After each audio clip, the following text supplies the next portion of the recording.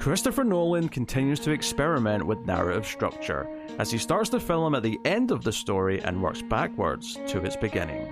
Let's explore why it fits the film's protagonist and everything else that makes Memento truly special.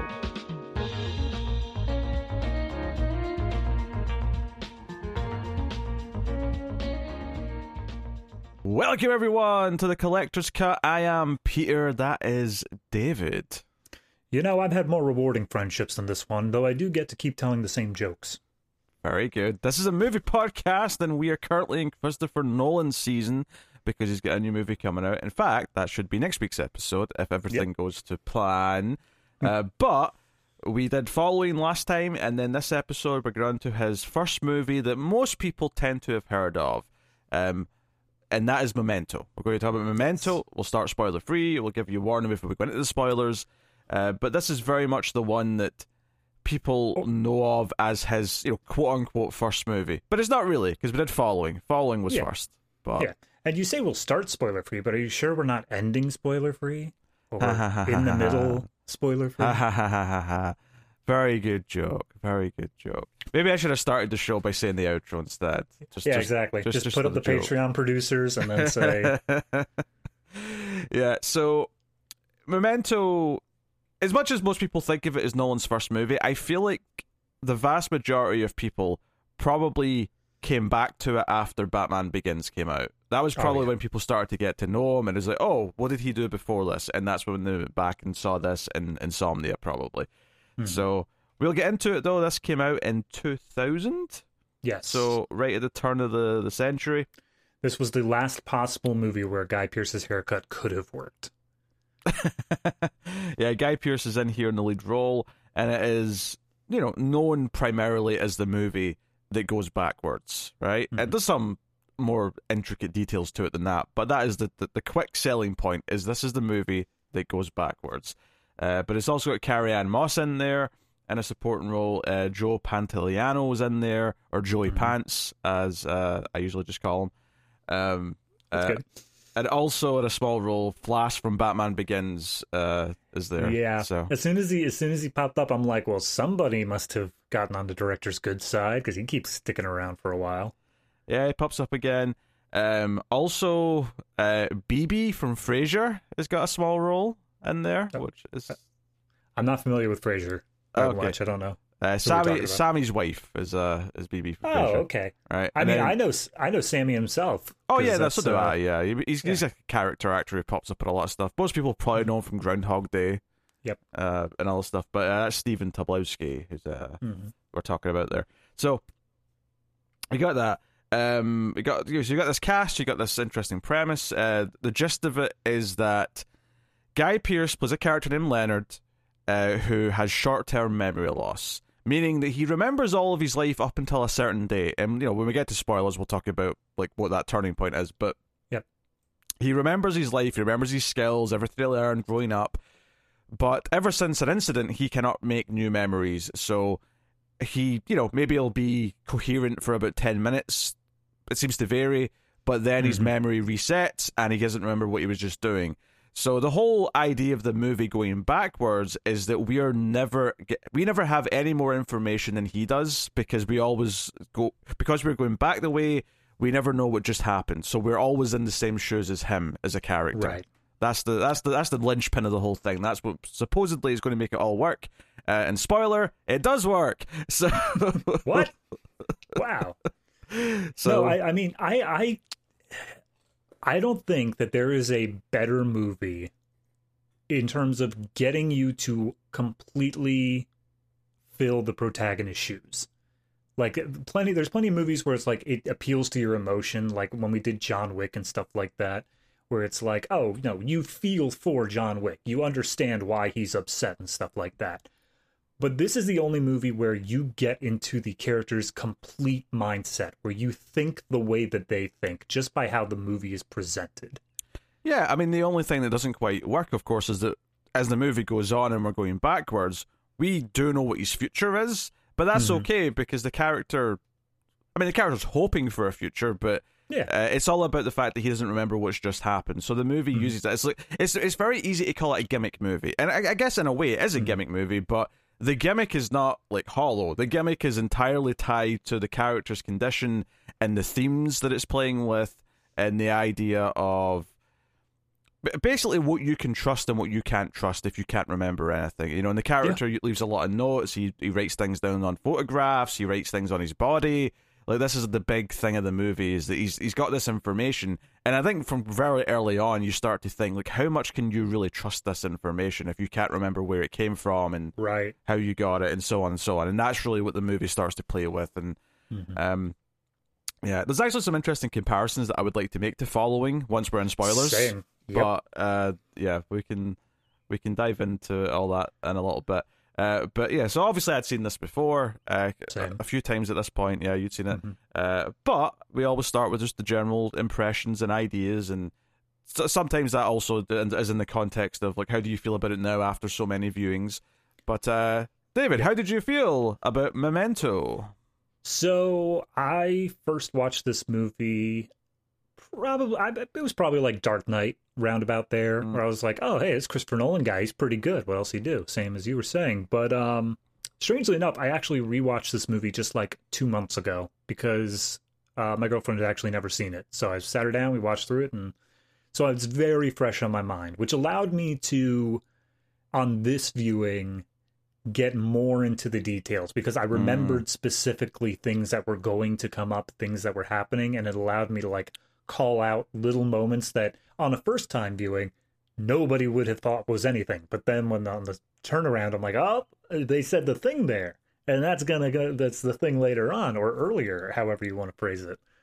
So all that combined, what did I think on as the movie as a whole? I think it's great. I think it's a perfect little snapshot into how creative Christopher Nolan can get with the medium of film, as I think we see more elaborated on with things like Inception, Interstellar, and Tenet, of these things that, yes, they can work in other mediums.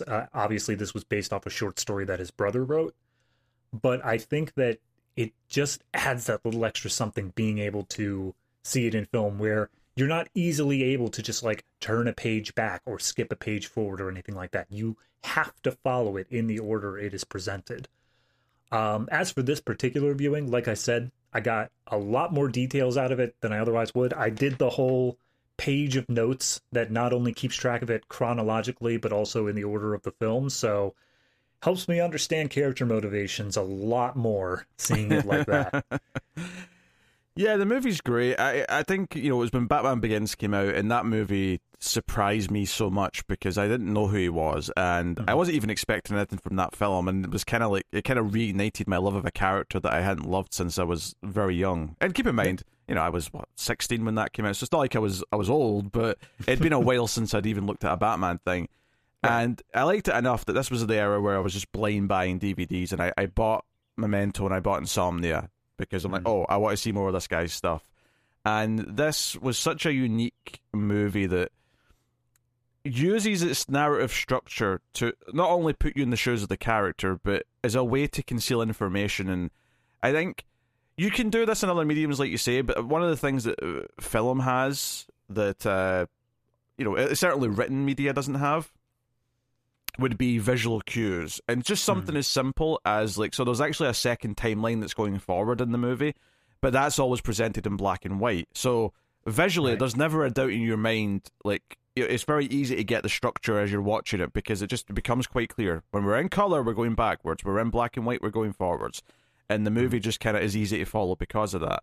And I think that because you can have things like visual cues and audio cues, I think this format lends itself to this premise in a way that a lot of other things, you know, arguably are equal with different techniques, but equal between the different formats. You know, a book versus a thing.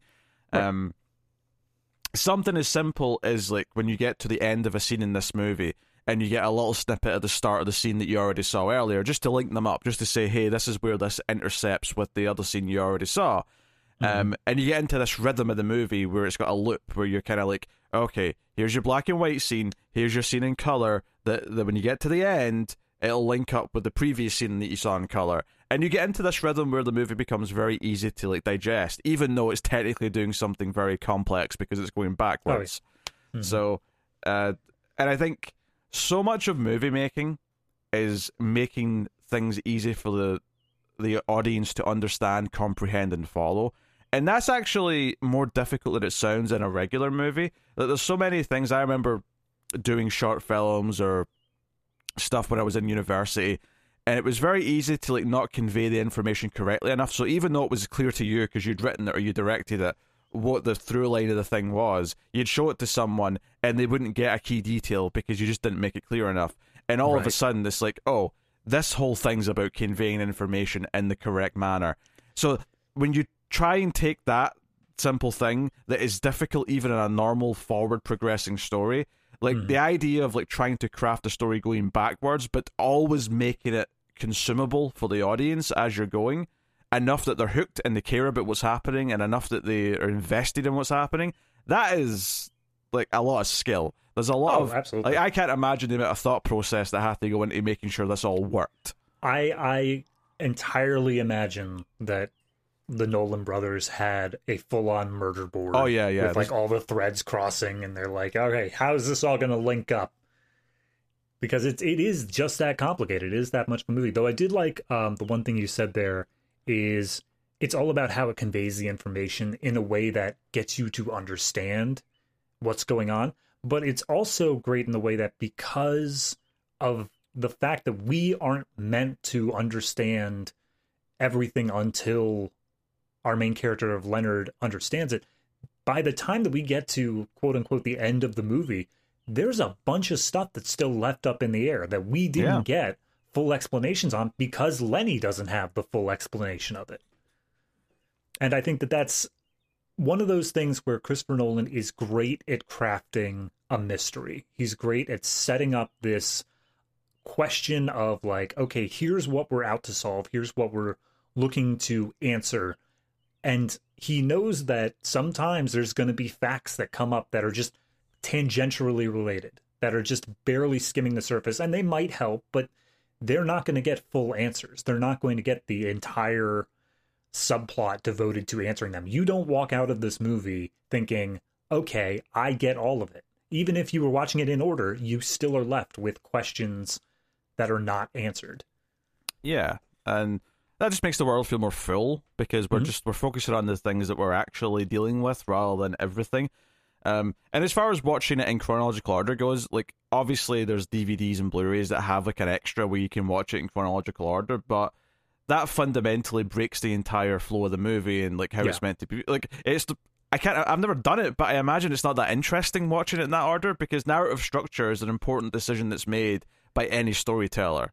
I can only think that it's interesting to watch the same way that like watching a behind the scenes of a movie is after you've already watched the movie, where it just gives that extra insight to be like, oh, okay, that explains that then. But it doesn't work as a movie. No, not as an initial watch. Absolutely. So, yeah, like, and I think obviously you've got the strong cast, you've got all these things that are played. I like the music in the film as well. The score. It's very, very subdued. Like, there's no point in this movie where it really is a centerpiece or taking the center stage of the scene, but it's always there, just playing. I think it's mostly strings and I think it's like synth strings that are just slowly coming in, and there's like emotional beats occasionally. Like the opening of the film, as the titles play, is the development of a Polaroid photograph, but it's in reverse. So it starts off, you can see the photograph, and then it slowly, brightens to be the white, undeveloped one. I wonder how many people walking into the theater, they were told by their friends, like, you've got to watch this movie. It's like all told in reverse, and it's so good. And then they watch that first scene, and they're like, oh, it's literally in reverse? Oh, Lord. Yeah. Well, I think that's smart, though, because I think that's like thematically just saying, hey, this is what the movie's essentially doing, even though it's not literally going to be playing backwards, each scene. But it sets you up like, okay, this is the start, but it's also the end, and the ending of the movie is actually the start of the movie in a lot of ways. So, Nolan's things is so much been about playing with structure. I mean, Following played with structure and how it had the two different like timelines playing out, both of them going forwards, admittedly, which is more traditional, but still playing with it. And then like obviously Tenet is like also kind of going backwards and forwards at the same time, and that's got this whole thing.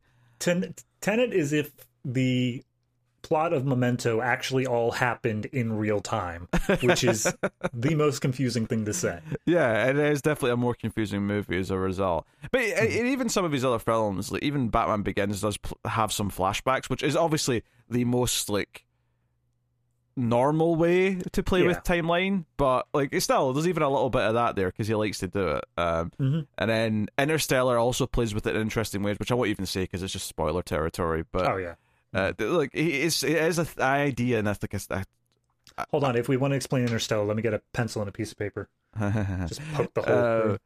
But it is this constant thing that he loves playing with. It's something that he's clearly fascinated by and wants to manipulate. And I think Memento is the easy one to point to and say that's where it's at its peak. But it's something that he's been doing throughout his entire filmography. It always keeps coming back. Like I don't know if Oppenheimer's going to have any sort of timeline shenanigans, but it might. I expect it would have some level of structure. Like, and admittedly, I haven't seen Dunkirk at all, but isn't that also not so much in jumping around the timeline, but just in how it's shot is also different in the way that most movies are presented. Yeah, it's kind of like all the different things are converging. It's got like a thing to it, but it's just interesting. I'm curious to see what he does with this new movie. I mean, a new Nolan film's always an event if you care about movies. It's a spectacle. It is. It's always exciting. Yeah. So, anywho, yeah. I mean, as far as anything else we can talk about without getting into spoilers, because it is so, of course, like. Right. So the only thing that I did want to bring up is this is the first time that he is working with his cinematographer, Wally Pfister. And, of course, those two work together for basically all the biggest films of Nolan's career for this going on. It's basically up until, I think, Dark Knight Rises, maybe? Something like that. Yeah, I have him Dark Knight, Inception, and Dark Knight Rises, and then he's out. Yeah. He actually tried to go and make his own movie around then, and it didn't go very well. I remember that. What one was that? That was Transcendence. Yeah. Yeah. Oopsie. Yeah, so, I mean, hopefully he gets another shot, because obviously he's obviously very talented in many ways, but Christopher Nolan, he is not, apparently, so. Yeah. I mean, he can aim the camera very well. He looks. I don't think there's any shot in this movie that stood out to me as poorly done. It always managed to at least be the most basic shot needed. Well, I mean, cinematography, I'd say, is more about lighting than anything else. It's more about creating the what you're seeing in the camera as well as just the framing and movement of it. And I think, by and large, it does look very good. All of his movies that he's done with Nolan have all looked very good. Oh, yeah. So, for sure. The thing I would add on to all this is that I do think there's an emotional core to Memento. There's like a sort of sadness to it. It's about this man who basically lost his wife in a very tragic way and can't move on from it because he can't keep making new memories. So he just keeps resetting to that fresh pain, effectively, over and over again. So I think, if nothing else, like before you get into the more complex things that the movie might be doing and saying, I think one of the things you could maybe look at it and say is that this idea, and obviously revenge is a theme of the film anyway, but this idea that if you can't let something go, like how destructive that is to you, and this is literally a character who physically can't let it go because he can't move through time and like let things settle and come to peace with anything. So, it's doing a lot of really smart things with its concept. Like, as much as it might have started with, what if a story went backwards? Like, everything in it uses that to its fullest potential of, like, what does this say about a character? What can we do with their themes because of this gimmick? And that's what takes it out of the realm of gimmick movie. In that, yes, it is a movie that, when you're pitching it to someone, you say, it's the movie that goes backwards. But it takes that and says, what can take advantage of that format? What is the plot? Who are the characters? Like, everything about it takes advantage of the format and makes it so that it is necessary for this story to be presented in that way. Almost to the point where I'm not even like, I've never actually heard him talk about the original short story or like how the idea came to Jonathan Nolan. But I do wonder what came first, because it wouldn't surprise me if the character came first and then the concept of how to tell the story came second. Right. So I do have a little thing here in that Jonathan Nolan was taking a psychology class or psychiatry class, and he learned about anterograde amnesia and all that, and he came up with this idea for a story, and he pitched it to Christopher, not in like the actual short story itself, but just this idea on a cross-country trip from Chicago to California. And Christopher loved it. He was super big on it. And so they basically kind of worked in tandem, where Jonathan wrote the first draft of the short story, sent it off to Christopher, and Christopher then started adapting it into a screenplay. But then the short story kept developing through other drafts, and the screenplay kept adapting through other drafts. And by the end, they actually had pretty much entirely separate plots. It was just the idea of this guy who has anterograde amnesia and is looking for revenge. That's about the only thing they have in common. Oh, that's interesting, yeah. So it's almost like how two different people took the same concept and spun it differently. It's funny because Jonathan Nolan has also went on to kind of explore like structure in a way. Like Westworld season 1, which he co-showran, is very, very experimental with how it tells story and structure. So, you know, and it's the most memorable thing about that season. It's why everyone likes that first season of Westworld. Yeah, so exactly. So you've got some really interesting concepts at play here. You've got the emotional core. You've got the very steady, confident direction. And this is only Christopher Nolan's second feature-length film, but it is so... and it has to be confident, because it would be so easy for this to be a mess. It could easily devolve into mess in any other hands. It has to have someone who's constantly keeping in mind what the goal of the movie is, and like we say, how to convey the audience, the information to the audience, so that each scene, as it's going backwards, flows and has some through line that makes it compelling, because it's not doing traditional thing. Like, it probably does in some level break into a 3-act structure, but it's not a typical 3-act structure by any conventional means. Yeah, and I mean, that's the other thing, is that this movie, I don't want to say the denouement, because there's not really a denouement in this movie, but like the scene that kind of wraps it up and gives you that emotional core of the movie, by chronological standards, happens in the middle. It is in the middle of this movie. So when you're writing it, you have to put that into this centerpiece, like the actual like second act of your movie, if you're thinking of it in terms of chronological. And so I can only imagine, as a writing standpoint, how difficult that must be, where you have to put all of your emotional reveals and everything tying together in the middle of the second act. And it's only like the third act is still the interesting stuff. It's still the core of the movie, but it's like, how do you structure that? I can't even begin to imagine that, because no writing book is ever going to tell you. Yeah, I mean, the big reveal in the second act. I think that's was part of what's so impressive about it, but probably why it's so appealing from a creative standpoint is that it's such a Wild West. It's such a getting to just be playful and try and see what works, and ultimately it does work. The only thing I'd maybe even like dispute you on there is you said halfway. I'd say it's more like a third, just because like the black and white part, which is the going forward, is there's less of that than the color stuff. So I would say that it's more like a third rather than halfway through. But yeah, the point you're making. So I mean, then that's even bigger. Then they're saying put all of your emotional stuff at the end of the first act. Yeah. Like nobody ever does that.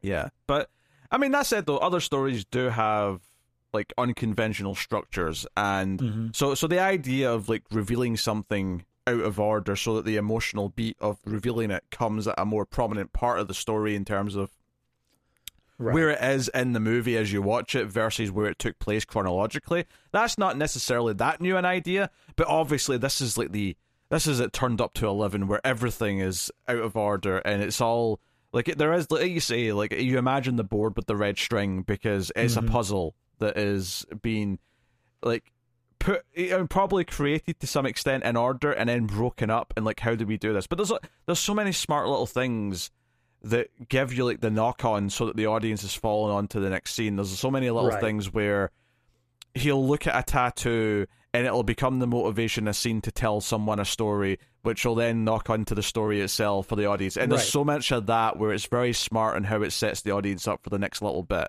And it's Yeah, there's a scene very much at the beginning of the movie where obviously it's the end of the timeline, more or less, but where he stops and he like starts to look at his tattoos. He like peels back his sleeve and starts to look at them. And in the progress of the story itself, there's no reason to do that. There's like, it doesn't further anything. It doesn't make anything happen from Lenny's standpoint that he's just noticing his tattoos here. But from an audience standpoint, this is the first time that we're really seeing the tattoos. And then when we go to the next black and white segment, he elaborates on them. He says like, here's how my system works with tattoos. And so it's that setup and payoff from a non-linear perspective here that works solely for the audience. Yeah, but it doesn't. It's not untrue for the character either, though, because of his condition. He would look at these things all the time in this way, and so while I get the sort of the distinction you're making by saying chronologically it doesn't really offer much importance here, that doesn't matter because we're not watching chronologically. We're never going to be unless you watch the weird cut up version that they made for the DVD. But like, this is how it's presented. So this is how. So you've got this thing where the story has to make sense in chronological order when you actually think about it, but and how it's presented to the audience, all these scenes have to slowly introduce the ideas and how it works and pay it off in certain ways. And I think that it's immaculate how well it does that. Right. And that's one thing that I do really appreciate about this movie is that they keep on setting up this thing of trust and how do you verify this information you're given. But if you really boil it down and look at like each of the characters that Lenny comes across, everyone lies to him in some capacity. Everyone is giving him some level of false information. And throughout the movie, you're shown where these people have lied. So by the time that you reach the end of the story, you're still not entirely sure who is and is not to be trusted. Yeah, and more to the point, because of the way we're following the story with the backwards mechanic, is the movie's very much, here's the facts. Like, we have all these facts at the end, and then as we go back, it's like, okay, where did this one come from? Oh, and then we see, like, why maybe we should question it, and then, we keep going further back, and that's kind of how it unfolds. So, yeah. No, Memento is excellent. It is inventive. It's very unique, and I don't even think, like, I'm sure there's been attempted copycats, but I don't think anything I can even think of. Like, is there any notable, like, just kind of okay movies that tried to do it again? I don't think there is. I mean, the only thing that I could, like, not in the same style, but as you said, things like Westworld, things where it's able to take a much longer period of time and tell. Basically, it's more of trying to fool the audience into multiple timelines all being one timeline. Like, that's been done several times. I could think of a couple of occurrences. Yeah, but I wouldn't say that's anything to do with this, that's not what this is, though. Yeah. This upfront tells the audience, this is forward and this is backwards, and you have to work with it like that. And I can't think of anything that does that. There's no trickery with this movie as far as how the structure works. Like, it reveals things and it recontextualizes what you think about certain people, about certain events and things like that, but it never betrays your trust in the structure.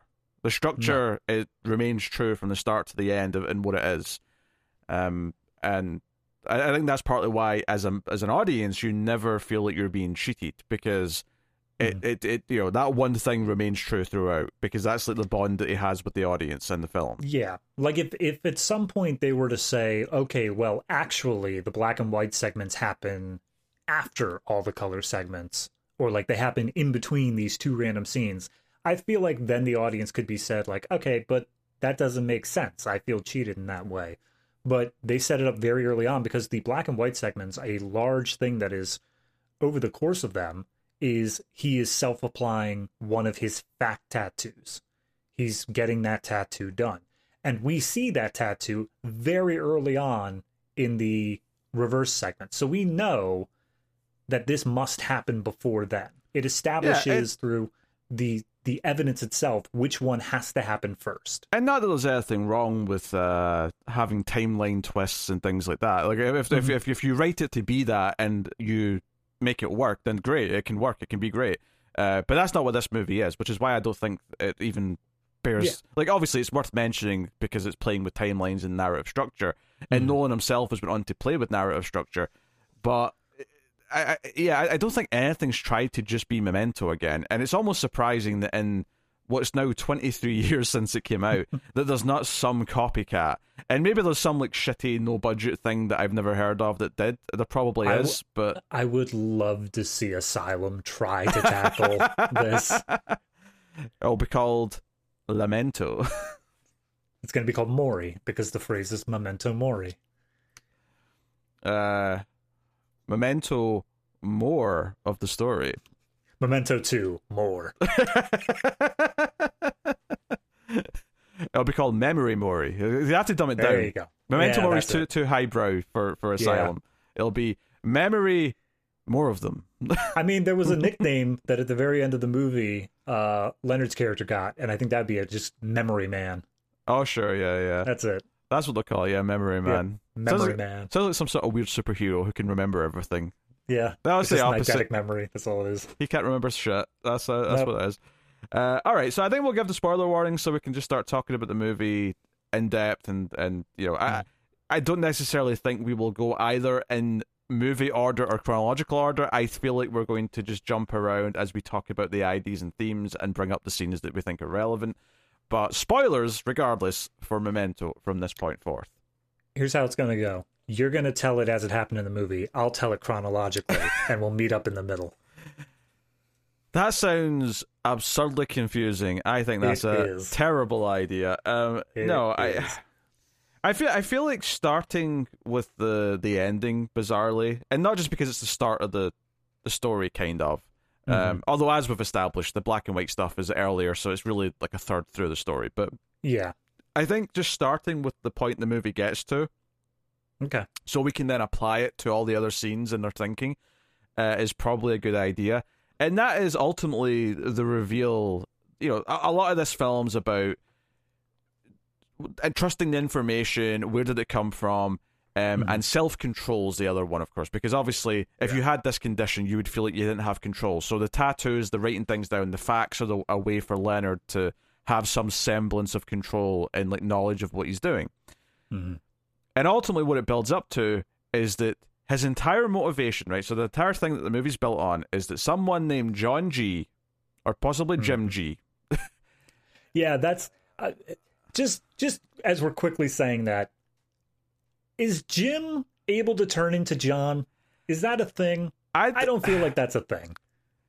Well, I don't think it's saying that they can mean the same thing, because the tattoo literally says John or Jimmy. So to me, what it's saying is that it's... Because I know Jim can be James, right? You hear that a lot, right? So Jimmy and James are interchangeable. And I think it's because the tattoo says John or possibly Jimmy, it's basically saying it's one of those two names. It's not that those two names are the same thing. Okay, I guess. It's that the story so specifically focuses on John the whole time that when we get to this ending bit and he is going after a man named Jimmy, I'm like, that's just wrong. Well, you've got the wrong man. But if you look at the tattoo, though, it was originally just John G, and then it was added on in a second tattoo, because you can tell because it looks different, or Jimmy. Clearly, because there's more things being added to his like false information, like this has been an amendum at some point, is that he's added on the Jimmy part. But goddamn, let me explain the basic concept. Sorry. We'll get to the details later. It bothered me. It was the only thing in this movie that bothered me. So the whole thing is that someone named John G raped and murdered his wife, and then the injury he got trying to intervene is what gave him the brain injury and gave him this short-term memory loss. Right? And the whole film is that he's trying to find who this is. He's trying to find the guy so he can kill him. And he's looking for John G. That's his goal. That's his motivation the entire time. And over the course of the film, we see how sad he is about the loss of his wife. We see the guilt and the fact that he can't move on from it, all this stuff. But the big thing at the end of the film is that it suggests that everything he's been building on is a lie, and a lie that he himself probably gave himself. And obviously, in the course of the film, we see that the main bit of evidence that is leading him to the end of the story was a lie that he himself made up knowingly. He knowingly gave himself a lie. He knowingly gave himself a piece of evidence that would lead to someone, Teddy, Joey Pance's character, that it would lead to him and kill him. And it's all about this idea of like deluding yourself and giving yourself some sort of sense of purpose. Because the big thing in the film is that, when we get to this scene towards the end where Teddy explains to him that you already killed the guy. Like a year ago, we found him. We find out at the end of the film that Teddy's a cop and that he was the cop that was assigned to his wife's case. And he believed Leonard that there was another man. Like the police in general didn't want to look into it. And again, we have to kind of also have a little asterisk in all this, that all of this could be false as well. We don't really know how true any of this is. Like I wrote down the entire story here in my notes, but then every line is predicated with Teddy says. Yes. Because like, who knows? Yeah. I mean, I think on some level, like, it sounds like he has no reason to lie in this scene, so he's probably, like, this is probably accurate. But yeah, it's not a guarantee, so you have to, like, have that little shred of doubt. But it's this idea that he helped him track down the guy, but he couldn't, like, he can't make new memories, so he couldn't remember that he got revenge. And already in the film at this point, someone's raised this question to him, like, but if you get revenge, you won't remember it. And Leonard has a response for that. He's like, well, no, but the world keeps going, so it doesn't matter if I don't remember it. The point is that my wife got justice. But that turns out to be a complete lie, because once we get to this point and he's killed this other guy, we'll get into all that, but he finds out, no, you killed this guy a year ago, and then here's a photograph of you smiling, pointing to the part of your heart where you were going to put the tattoo saying, I did it, right? I've done it. I've mission accomplished. And he's basically told that everything, and effectively Teddy, this corrupt cop, is using him to hunt down anyone with a name that's similar to a John G. For, in this case, he got him to kill a drug dealer for $200,000, and it's like, hey, I can use you for this, and you'll care, you'll be passionate, and you'll have a real motive to go kill this guy, and then I get $200,000. Win-win. Everyone's happy. So he's just used for this, and he's like, oh, you can feel the satisfaction of killing him again. And the movie, the emotional linchpin that the movie ends on is this decision that Leonard makes to effectively point his crosshairs at Teddy and say, you know what? You'll be my next victim, and I won't think I'm doing anything wrong. I'll believe you're the guy. And he writes down his license plate and says, this is the license plate of the guy who killed my wife. And that's it. That sets him on the path that the entire backwards part of the movie's all focused on. That, and on the back of his Polaroid, he writes the phrase, don't believe his lies. Yes. Which is just vague enough that he's able to write off everything that he ever says in this movie. Yep. And there's so many like hints, of course, building up to this. Like, everyone keeps commenting on his car and his clothes, which turns out, by the time we get to the end, these are the clothes in the car of this drug dealer that he's here to kill. And, Natalie, Carrie-Anne Moss's character, is also his girlfriend, so she's referencing this throughout the movie as well. Which I do want to point out, that's the one thing that's the mystery that's never solved, is Jimmy, the drug dealer, he knows Leonard. They have met. Yeah. They have a history. But we never get that, because that's not the point of this movie. And I'm so curious what that history was, how they knew each other. That's... it's the one thing that I just wish there was a little bit more on, but obviously it wasn't the focus. He met him at least once. I don't think they knew each other that well, because Natalie had never met him. That's very clear that when he meets Natalie for the first time, she is like, oh, you're the memory. So she's heard about him. Obviously, Jimmy's talked about the memory man, but she never has met him before, and even tests his memory thing by spitting in the drink. And that's a point somewhere like mid in the movie where I think Teddy makes the point of like, you're going, like, someone as weird as you're going to get around town and people are going to hear about this guy who can basically be taken advantage of. You shouldn't stick around for that long. And yet it seems like he, by the time that Jimmy knows him, he has stuck around a bit too long. So the other big part we have to get into this, though, is Sammy Jenkins. Remember Sammy Jenkins? I don't remember Sammy Jenkins. Yeah, you don't remember Sammy Jenkins? Tell me about Sammy Jenkins. So throughout all the black and white portion of the film, he's talking to someone on the phone who is pretty clear by the end that this is probably Teddy that he's talking to, but he's talking to Teddy on the phone and he's explaining Sammy Jenkins. And it turns out that Leonard, before his incident, he was an insurance investigator, right? He investigated claims, And Sammy Jenkins was this guy who was a really smart guy. He seemed like to be a doctor of some kind. You know, he gave his wife insulin shots, and they say that he remembers everything he knew beforehand. So he could do really complex, like highly trained things, but only the stuff that he learned before his memory injury. But this is how he's like, hey, I've got the same condition that Sammy had. So he explains Sammy, and he investigated Sammy's claim. And this is how, he's got the tattoo on his hand that says, remember Sammy Jenkins.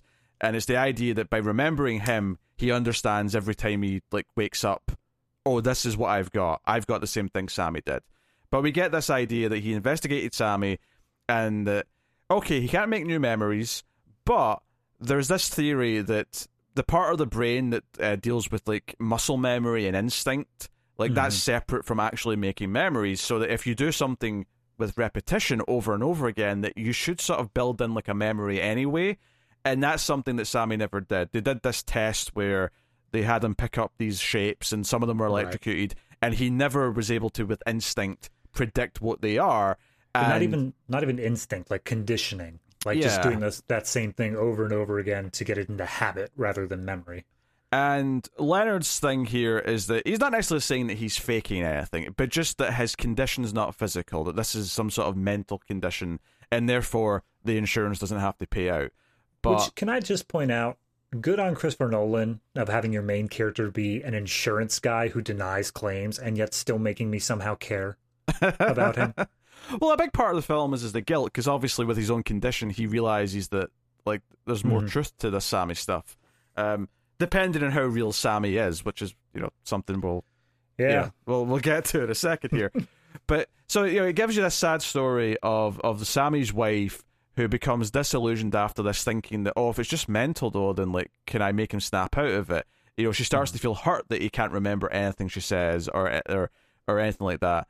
So we hear that she tests him with not feeding him, but she makes him hide food around the house and then forget it, and then doesn't feed him. So the idea being that when he gets hungry, he'll instinctually go to where he's hidden food. It's try to force the memory on him, but it doesn't work.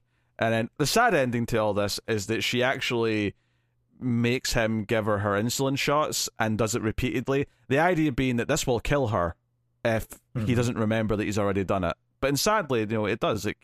She goes into a coma and never recovers. And so it's this sad story. It's this, and there is I think the first time I watched this, there was a part of me that thought, damn, it's really not so much that it's far-fetched that I'm struggling as an audience member to believe it, but it is very coincidental that Leonard met someone with this condition, which is why when it starts to come up at the end that maybe this isn't entirely true, and that in some level Leonard is Sammy Jenkins. It's certainly a large parts of this story are Leonard's story as we get to the end, and there's little hints throughout the film. There's little flashes of the syringe. When he's thinking about stuff. The syringe is, when he's recounting Sammy Jenkins, all of it's in black and white. But then every once in a while, you'll get a flash of something that should be part of Sammy's story, but it's in color. Yeah. And you're like, okay, why is that there? And when he thinks about his wife and little snippets of her, they're all in color. So that, it gives you those connections that you can kind of latch onto. But, yeah, so the whole thing is that at the end of the movie, when Teddy's explaining, oh, you don't want to remember all the truth, so you've omitted some of it, just like he's omitted some of the police report that he has. He's taken stuff out to give himself a puzzle, to give himself purpose. He's also omitted the memories where, this whole thing with the insulin is actually what he seemed to have done to his wife. That his wife never died, assuming there was an attack, and there really was this incident where some people came into the house, and it sounds like there was. She did survive. She did not die in that attack. And this is the story of the wife breaking down and then effectively making the memory, conditioned husband to kill her as a test, effectively, or a way to try and break it out of him. It seems to be what's happened to them.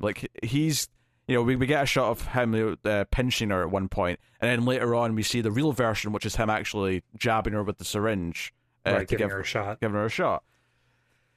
And so much, and this really opens up what the movie's talking about lying to yourself and lying to, and then that then progresses into actually planting his own seed to go after his next target, because he wants to have this sense of, because he's so upset and angry that what he's learned, he doesn't want to believe it. That he gives himself his next target.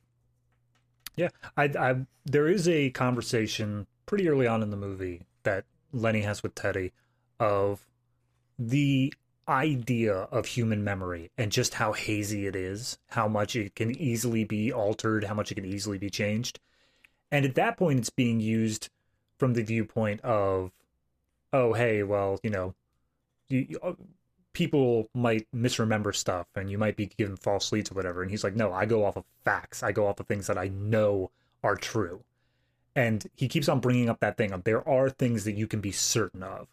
And by the time you get to the end of this plot, you realize that there never really was a John G.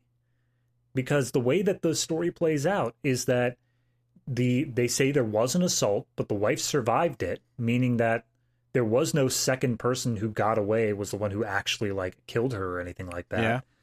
And then he ended up going through Sammy Jenkins's storyline, more or less. And so when it came out the other side of it, Teddy really is just someone who is manipulating him from the beginning. He used this idea that there was a second person to basically do his dirty work, more or less. Yeah, exploit him. I mean, I think there's an argument to say that there was a John G and there was a real one that he killed at some point. And then, but after that is where Teddy started using him. Well, there's a scene where he's discussing the evidence with Natalie, with Carrie-Anne Moss's character, and she points out, okay, so then what happened to this piece of evidence? And he scrambles to cover how, oh, John G was clever. He switched the guns and then also switched the cars and all that. And it's or there was never a John G. Or there, that was the first hint where it's maybe this isn't as definite of a fact. Even fact number one on his wrist may be false. No, you're right. I think there's two ways of thinking about this, and I like both of them for different reasons. I like the idea that there is a John G because I like the idea that there was someone who he actually did want revenge on that he did kill, and then it didn't matter because he couldn't remember. I like that dramatic touch of he got his revenge, he killed the real person that deserved it, but it didn't matter and he couldn't remember, which brings into is vengeance worth anything in the first place, that right? Makes it just that little bit of extra tragedy to it, where it's you did it but you'll never know. But then on the alternate side, the idea that there was no John G and that it's the guilt of killing his wife, and basically so when he's talking about Sammy and he says, oh, Sammy went into a home and doesn't even know his wife died because why would he remember it? This idea that he is just over and over tattooed, oh, someone murdered your wife, John G, murdered your wife, and he's conditioned himself almost to tell himself a story where he's not the villain. He gets to be the hero who's gone after the bad guy who killed his wife.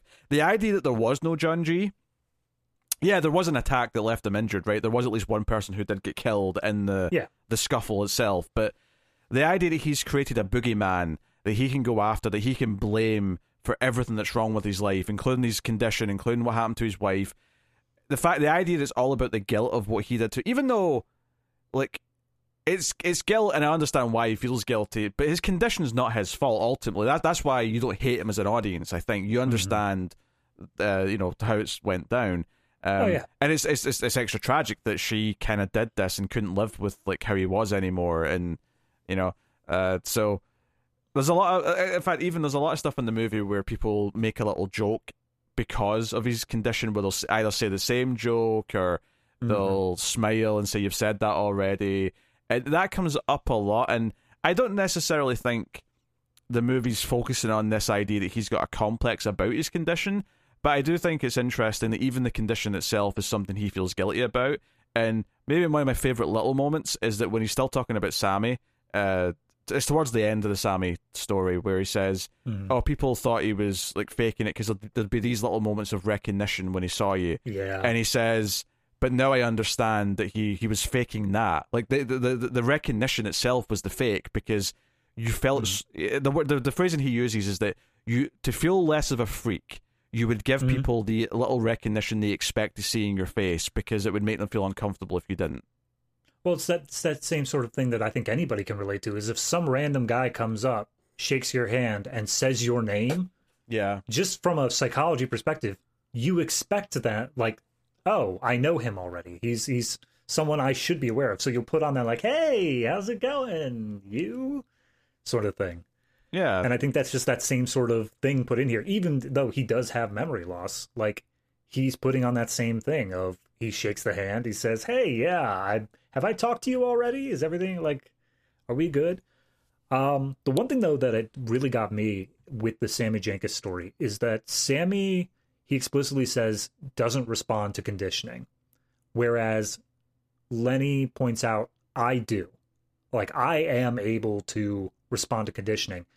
And when we get to the end, when Teddy's revealing all this stuff to him, we get the fact that he tells this Sammy Jenkins story, and he tells the story of his wife being killed to everyone as a form of conditioning, as a form of making that memory true to him.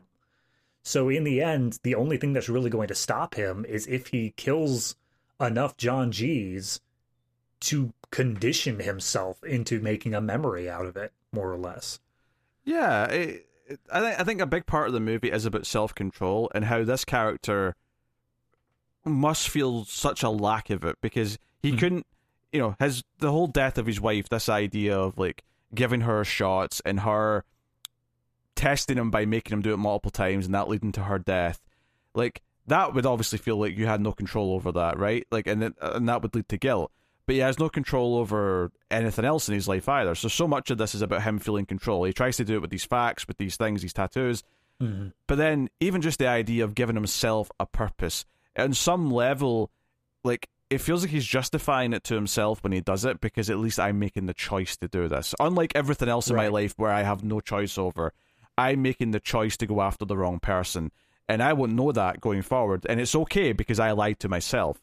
So this idea of, like, you can't trust anyone, but that also could include yourself. And yeah, like, if you did suffer some form of memory loss, if you could set yourself up to say, oh, I murdered someone and that gave me a bunch of money, but I'm going to erase my memory and like give myself like a story where I found the money or won the money or something. Like, you probably might do it. And this is obviously that's a really frivolous example, but like, right. I think that concept is really interesting, of just this way of trying to give himself some form of structure, because he talks about that a lot at the start, about how having a routine and having things that he does every day, always checking the tattoos, always checking the pieces of information, like all of that stuff. But yeah, all of it can be like falsified, all of it can be fake. Yeah, I mean, that's, I would say, to put it to like a more personal example, if you had like a computer or something like that, a computer program that you trusted implicitly, like that you, no matter what it said, you trusted that you were the one who entered in that data, that information, whatever like that. And then one day it came up with something that you didn't remember putting in. Would you still trust it? Would you like still follow whatever it is it said, even if you don't remember doing it, if you trusted it for everything else? And that's kind of what this all comes down to, is that he knows he can't trust other people, but he trusts the quote-unquote facts. He trusts the things that he's told himself. And so while he's giving himself these runarounds just to give himself that purpose, he has to trust himself. Otherwise, there's absolutely no one left that he could put that trust in. And you know, this is where I actually want to kind of like compare it to Following a little bit thematically, is that effectively Following, and you know, spoilers for Following if you didn't like watch the last review.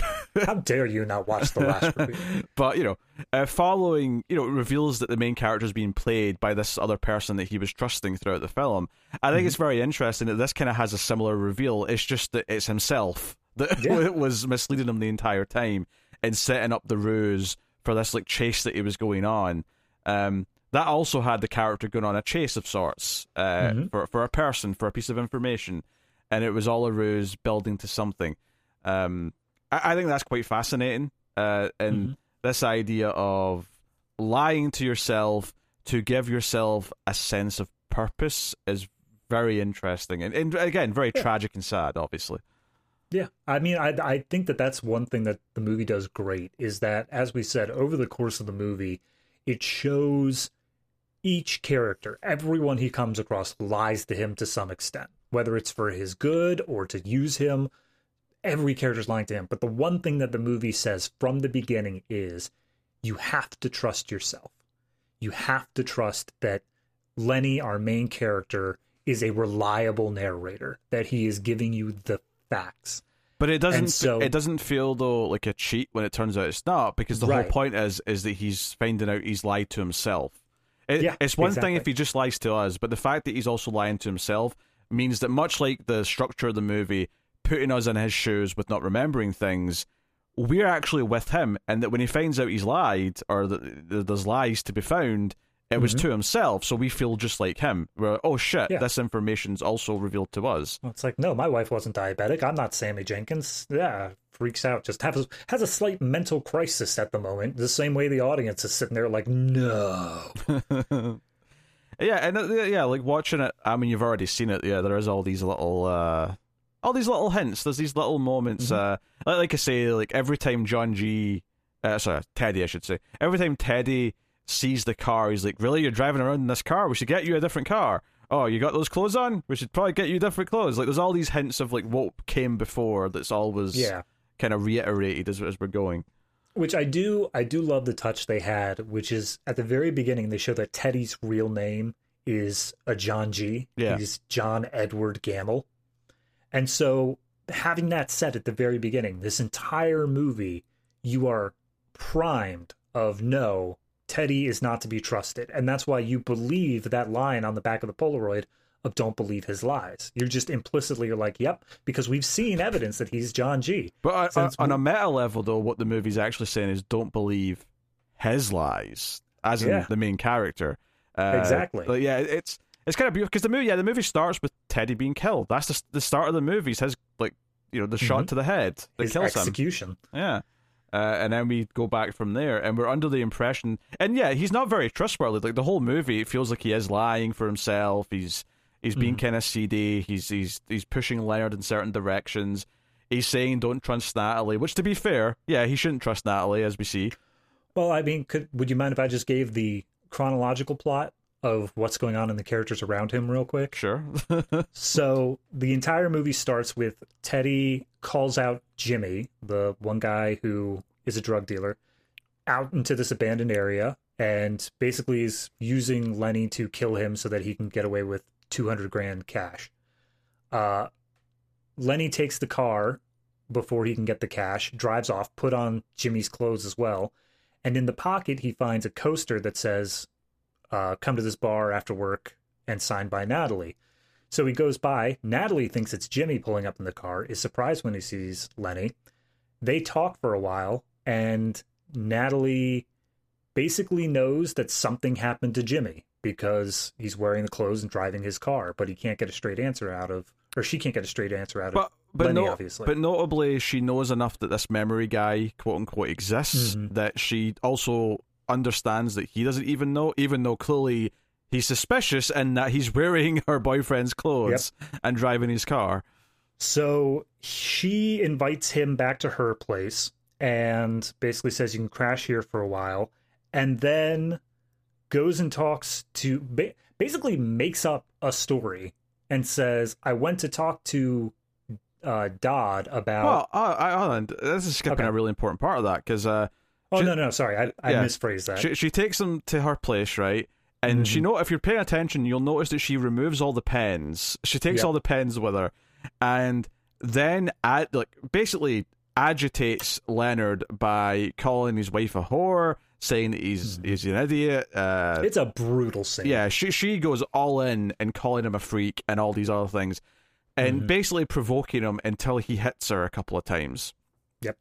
And sure enough, it does. But it's this really sinister thing where she's like, you're not going to remember. I can say anything I want. And she goes out to the car and she just waits for like 5 minutes as he's like frantically looking for a pen. And what's so effective about this is where the scene break is. So the scene we got first starts with him going, I need to find a pen, I need to find a pen. And then she comes in with the bruises and the cuts on her face, and she's like, oh, Dodd beat the shit out of me. Help me, Leonard. And then we get the real scene of what happened, and it's her being this vicious and using his thing against him.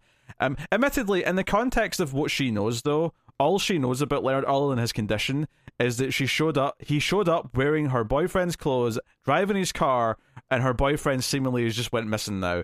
And like, so on some level, I'm not saying I like think anything she does is justifiable. I'm just saying I get why she's not being that nice to him as well. Oh yeah, absolutely.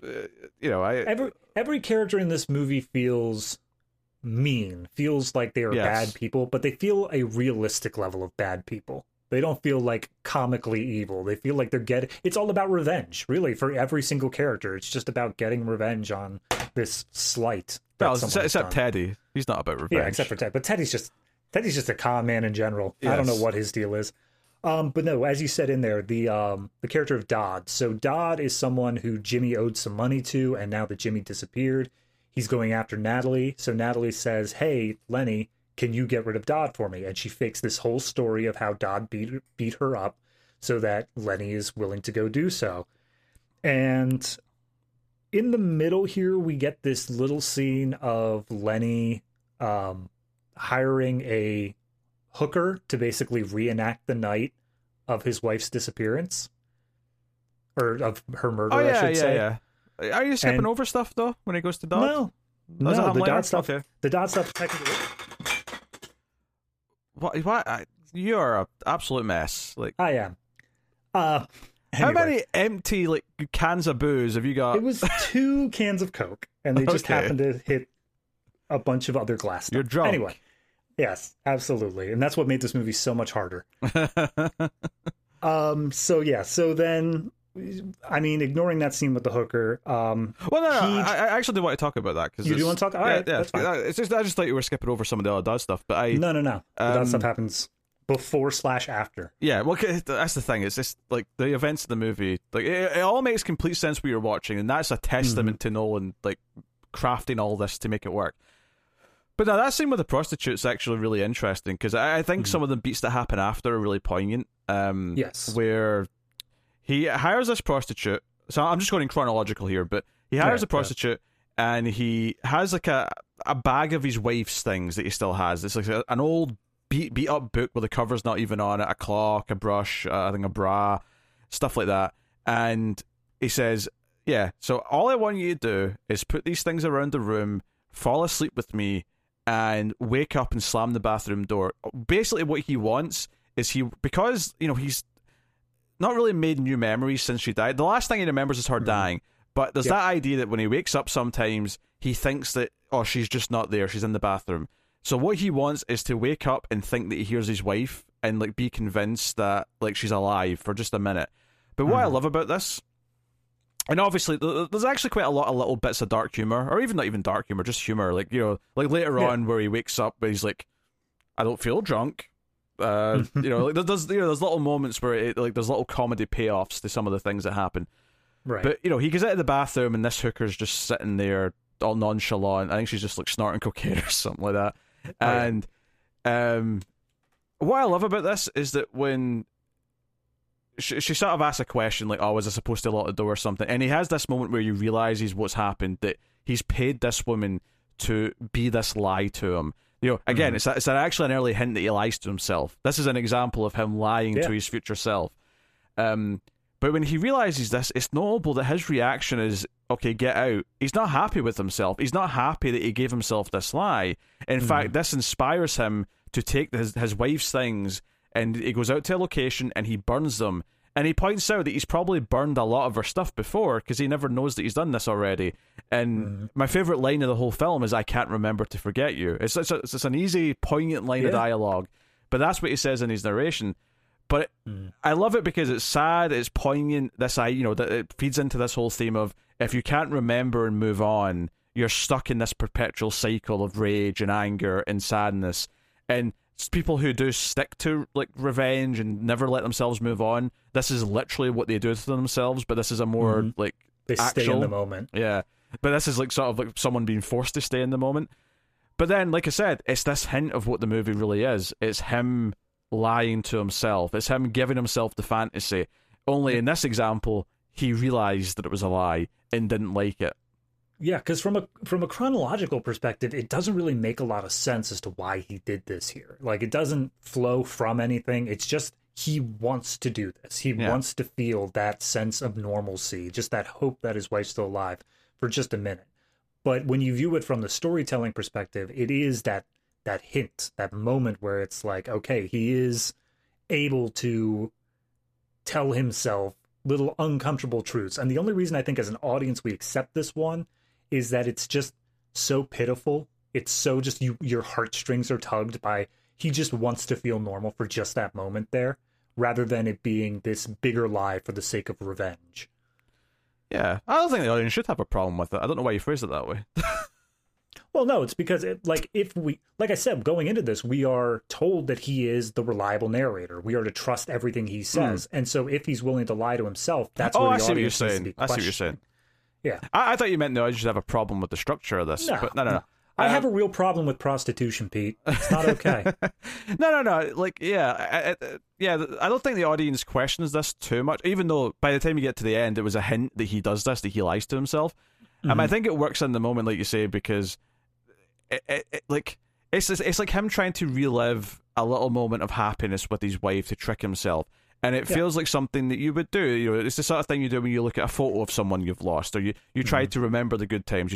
It's basically just an extension of that, but it's just extra sad because he can actually truly trick himself. So for a moment, for like that 30 seconds when he first wakes up and he hears some noises, he actually genuinely believes his wife is alive, and then it comes crashing back. And he has like little flashes of like the violent crime as he's walking towards the door, and it's almost like the real memory starting to come in to be like, nah, it just all crashes in on him. Yeah, you can't really believe this. Like, you want to, but you can't. I will say that I think it only for a second tries to fool the audience, because the scene chronologically as it opens up is shot. It opens up with the door slamming in the bedroom, and you're like, oh, this is another flashback to his wife. But it's only then that you realize, wait a minute, he has his tattoos. Like, this can't be then. This has to be now. And then you're wondering what's going on. And it's only, again, once we get the previous scene that it elaborates and says, here's how this woman showed up. Which, on that subject, there's the moment at the end, right at the end as he's making his final bit of monologue and his narration before the film comes to a close, he's talking about how the world keeps moving and he has to believe that, and he has to believe that his actions have consequences, which they do to the world because he's killing people and stuff, but obviously to him they don't, because he doesn't remember them, so there is no direct consequences in his mind. But there's that moment where he thinks about his wife, but he's already got his tattoos. Like, he's holding his wife, but notably, and I didn't notice this, I think the first few times I watched this, but he has an extra tattoo. He has a tattoo on his heart that says that he's done it. So it's this idea that he's trying to condition himself, to the idea, like, the ultimate goal in his mind, the fantasy, is that he's done this and he's back with his wife, even though obviously he can't be because his wife's gone. And even the idea that he can kill the guy might also just be a complete lie that he can't achieve, or he has already achieved it and it doesn't matter. But the image he has in his head, because I think most people see this moment, and I think it still means this, it's an indication that, like, what Teddy was saying is in part true, that he already had this condition when he was still with his wife.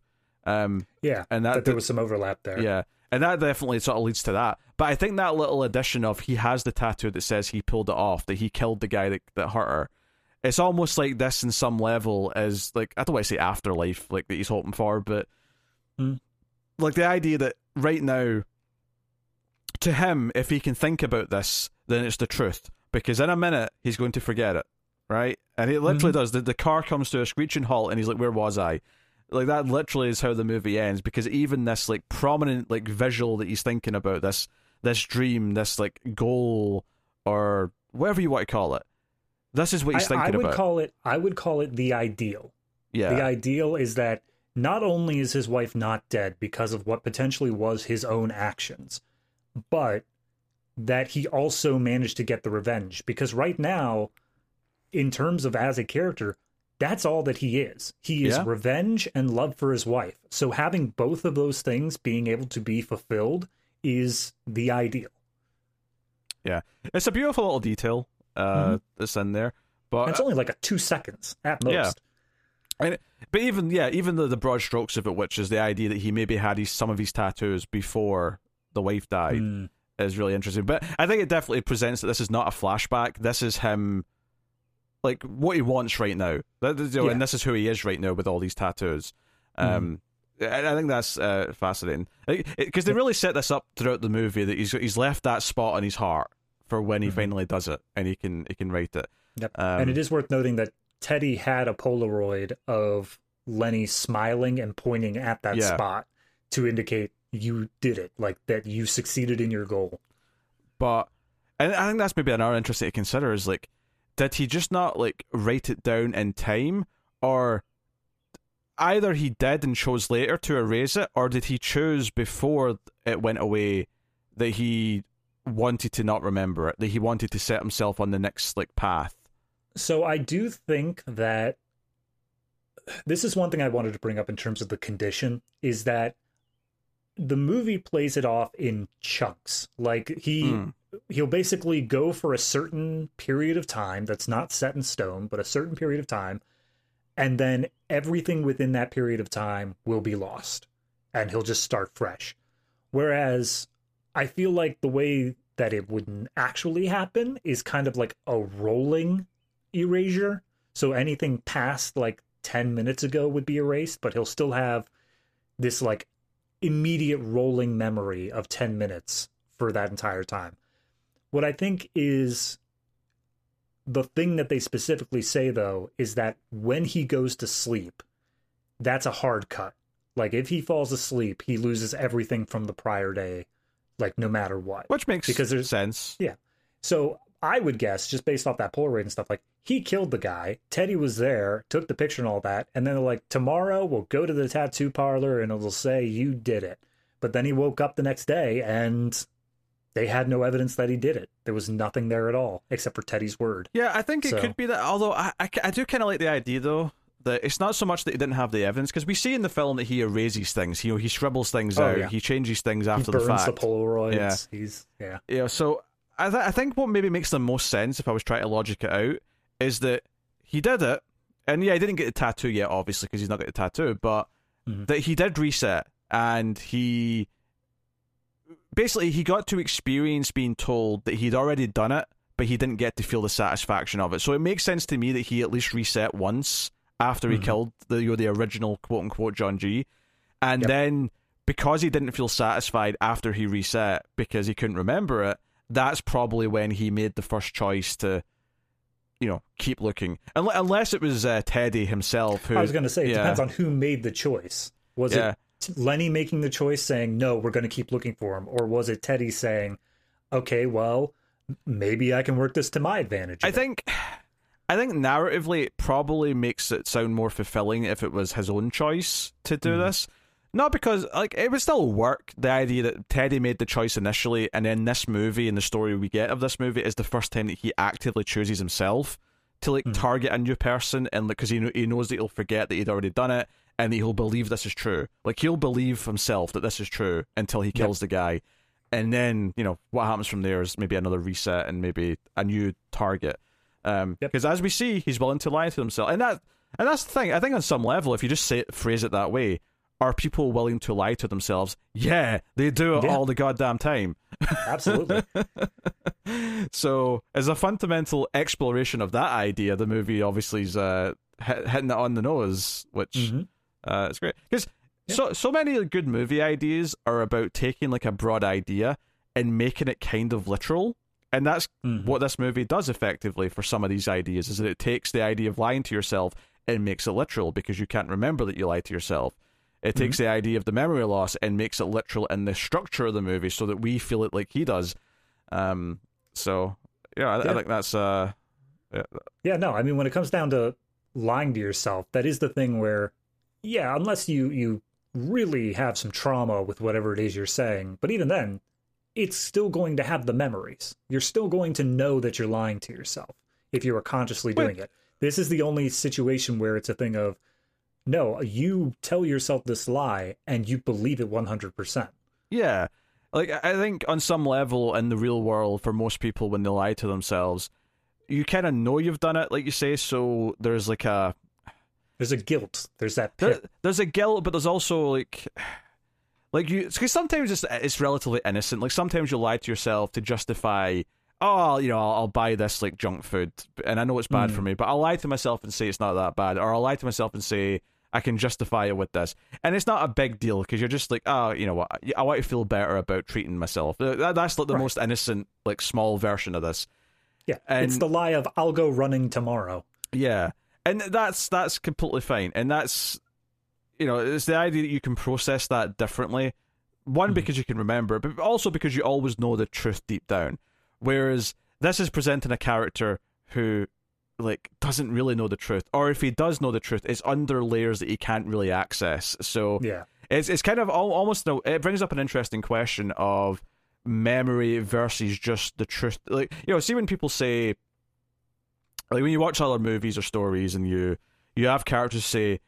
who maybe get amnesia, but for somehow deep down they still know they love their significant other, right? Yeah. It's kind of like toying with that idea of, like, memory versus just something that's just fundamentally true about yourself deep down. And, like, like, are you just a series of memories, or is there something about you that is just fundamentally there the entire time? That's was entire conversations of this movie, is that Teddy keeps calling up. It's like, you don't even know who you are. And he says, I'm Leonard Shelby. I was born in San Francisco. And Teddy snaps back, that's who you were. That's not who you are. Things have changed. You have changed. Yeah. And it goes back to that same thing of, is there a core representative of yourself inside you that is unchanging and steady as a person? Or are you just the sum of all the things that happen to you? Yeah, and it kind of comes into, if you get, like, amnesia, like full-on proper amnesia, and start from scratch, do you effectively still become the same person because that's who you are? Which I guess gets into nature versus nurture kind of, conversations. That comes down to Dick Grayson or Rick Grayson. Yeah, not everyone watching this or listening to this, I think, will be a comic nerd and will get that reference, but I appreciate it all the same. Yep. So real quick, just wanted to finish up the plot of things going on around him. The next morning, he wakes up and Dodd just recognizes his car because it's Jimmy's car, runs him off the road, and then we get into a chase/gunfight where he's being chased down. Lenny manages to get away. He, from Natalie, has Dodd's address, which, can I just point out how everyone in this movie is staying at, like, some hotel or motel except for Natalie?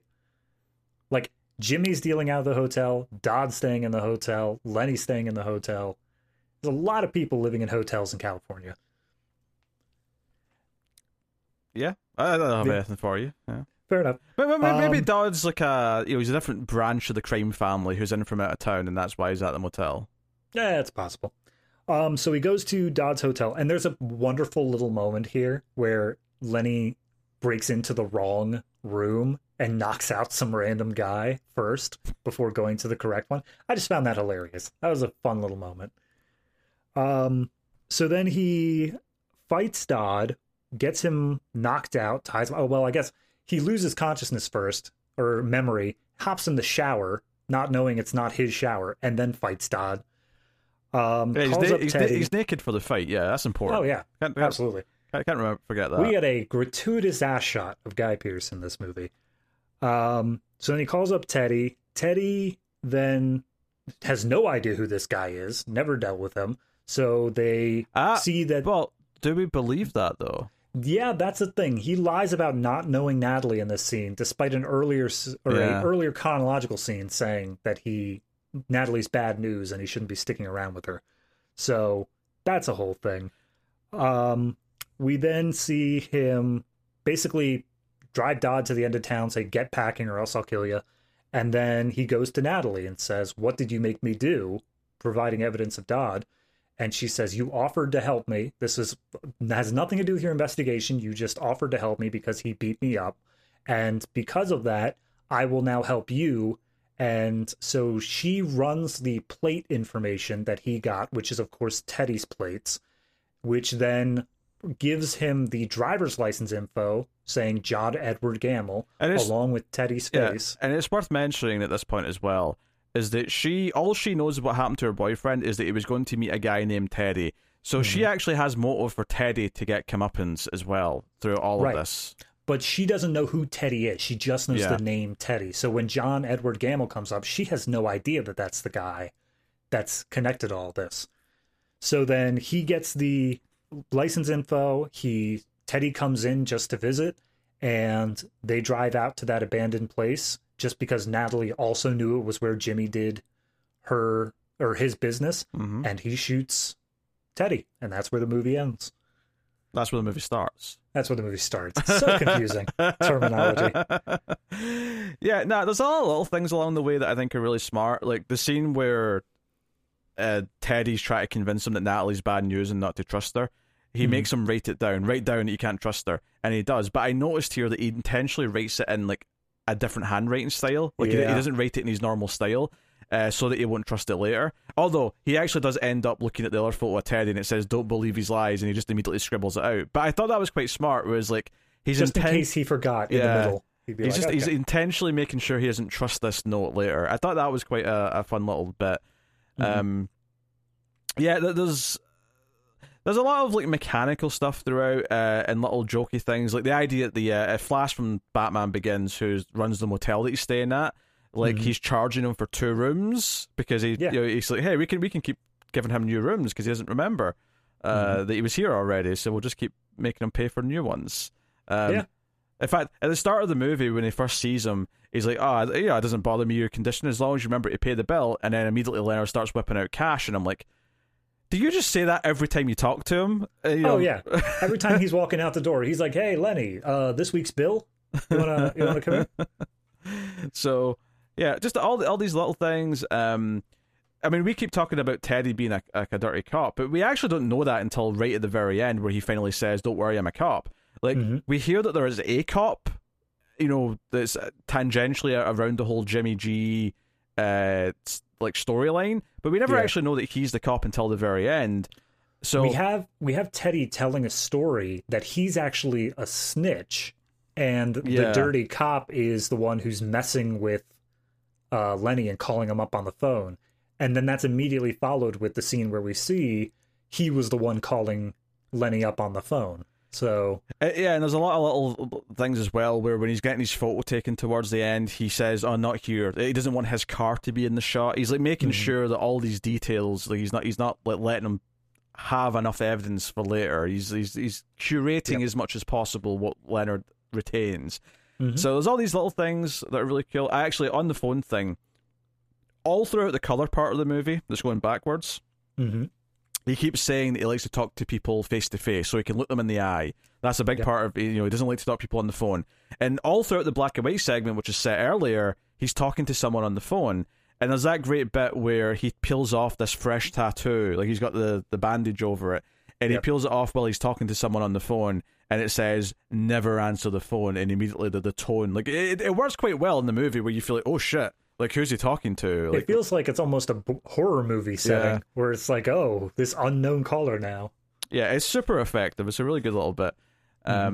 Eventually the black and white, like, becomes the color part where he goes to meet Jimmy G, Natalie's boyfriend, out in this abandoned location, and it switches to color when he takes the photograph of dead Jimmy G, who he's killed. He flicks the photograph to make it develop, which is how the movie opened as well. But not with the same photograph. That's Teddy's photograph. It's just with the shaking the photograph. Yeah, but he shakes the photograph, and that's when it switches to color.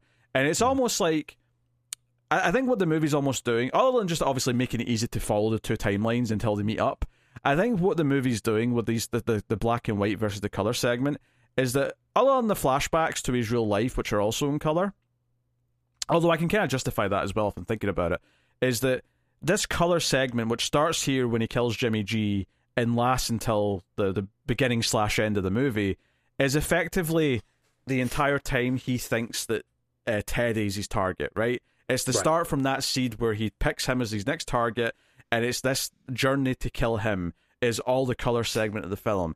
And I think what it's saying is that effectively, if you consider him, obviously he's resetting his memory constantly, but if you consider each time that he kills someone and picks a new target as a complete reset of, like, who he believes he is, this is that version of the character. This is this era of who Leonard is. Yeah. And the black and white from before was a different Leonard who was after Jimmy G, because that was the guy that he was targeting in that period. And I think the argument for why the flashbacks to his wife and the real, quote unquote, real parts of his backstory are also in color is because those are always something he believes are real during any part of who he is. They're all, Yeah, tagging onto that, I think that another reason for it is technically the color bits as we're seeing them, despite the fact we're going backwards, they're all representative of now. They're all representative of this is the moment we are currently in.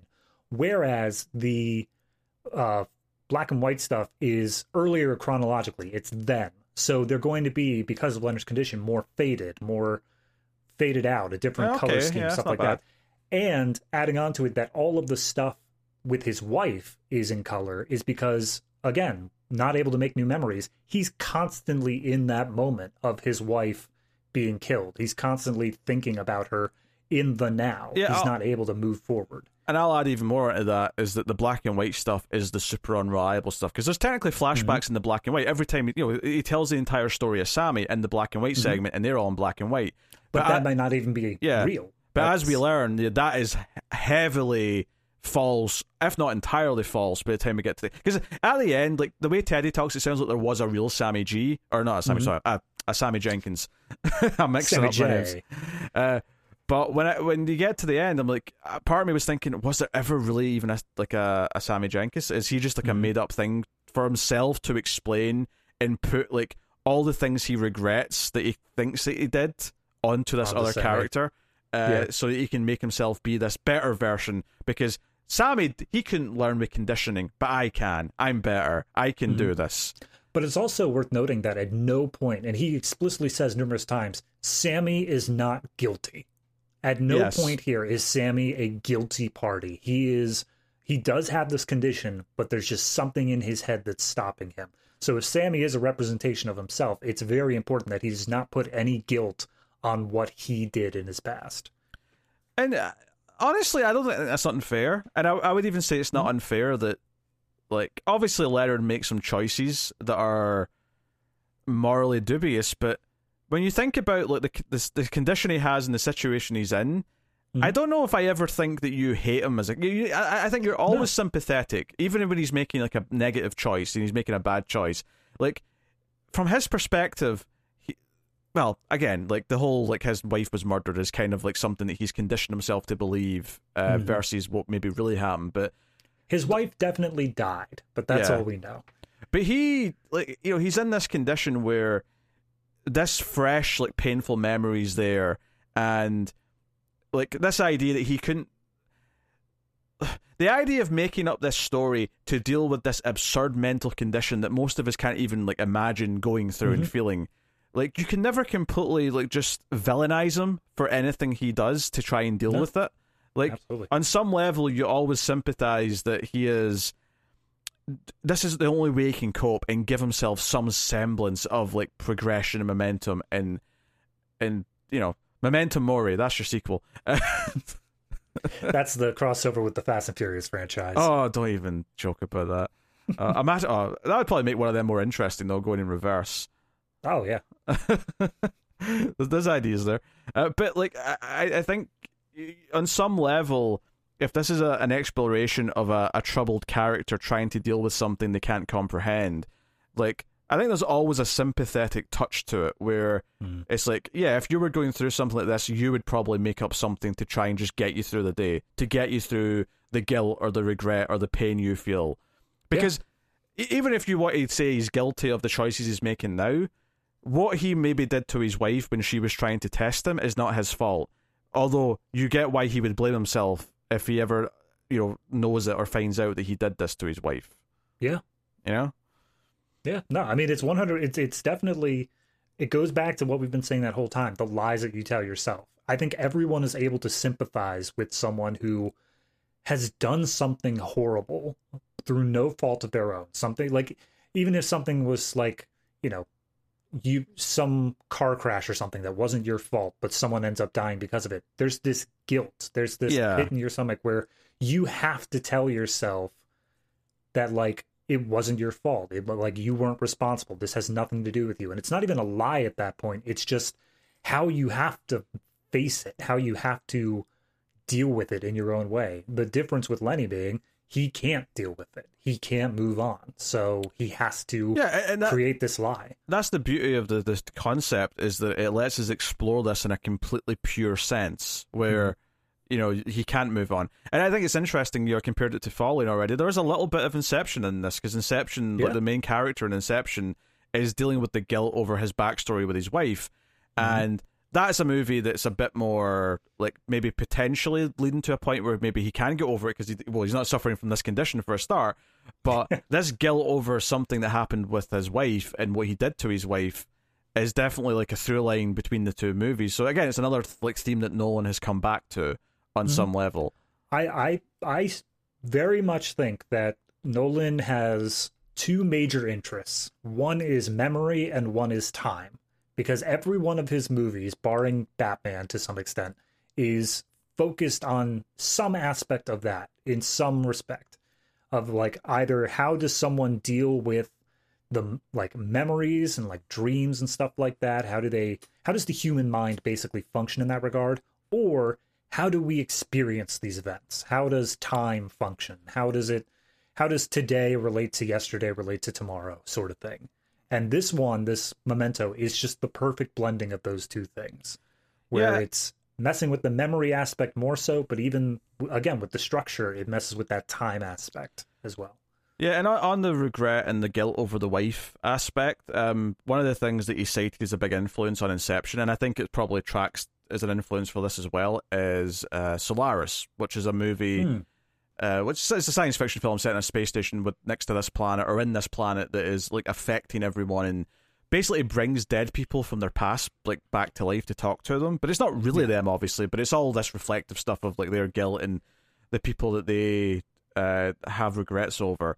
And I think you can see that movie's an influence. Like, he said it specifically about Inception, but I think when you watch this, you can definitely see that influence here as well. Like this idea of like, again, much to go along with the idea that he can't move on and forget things, all these memories of his wife all feel recent. They all feel that she's still there to him in some level, and I think that also ties into that idea of Solaris. And so one thing I did want to bring up, it's not really to any specific point of the story, but just something I noticed on this particular rewatch is his wife, when we have them actually talking to each other, and also just those shots of her like walking around doing whatever.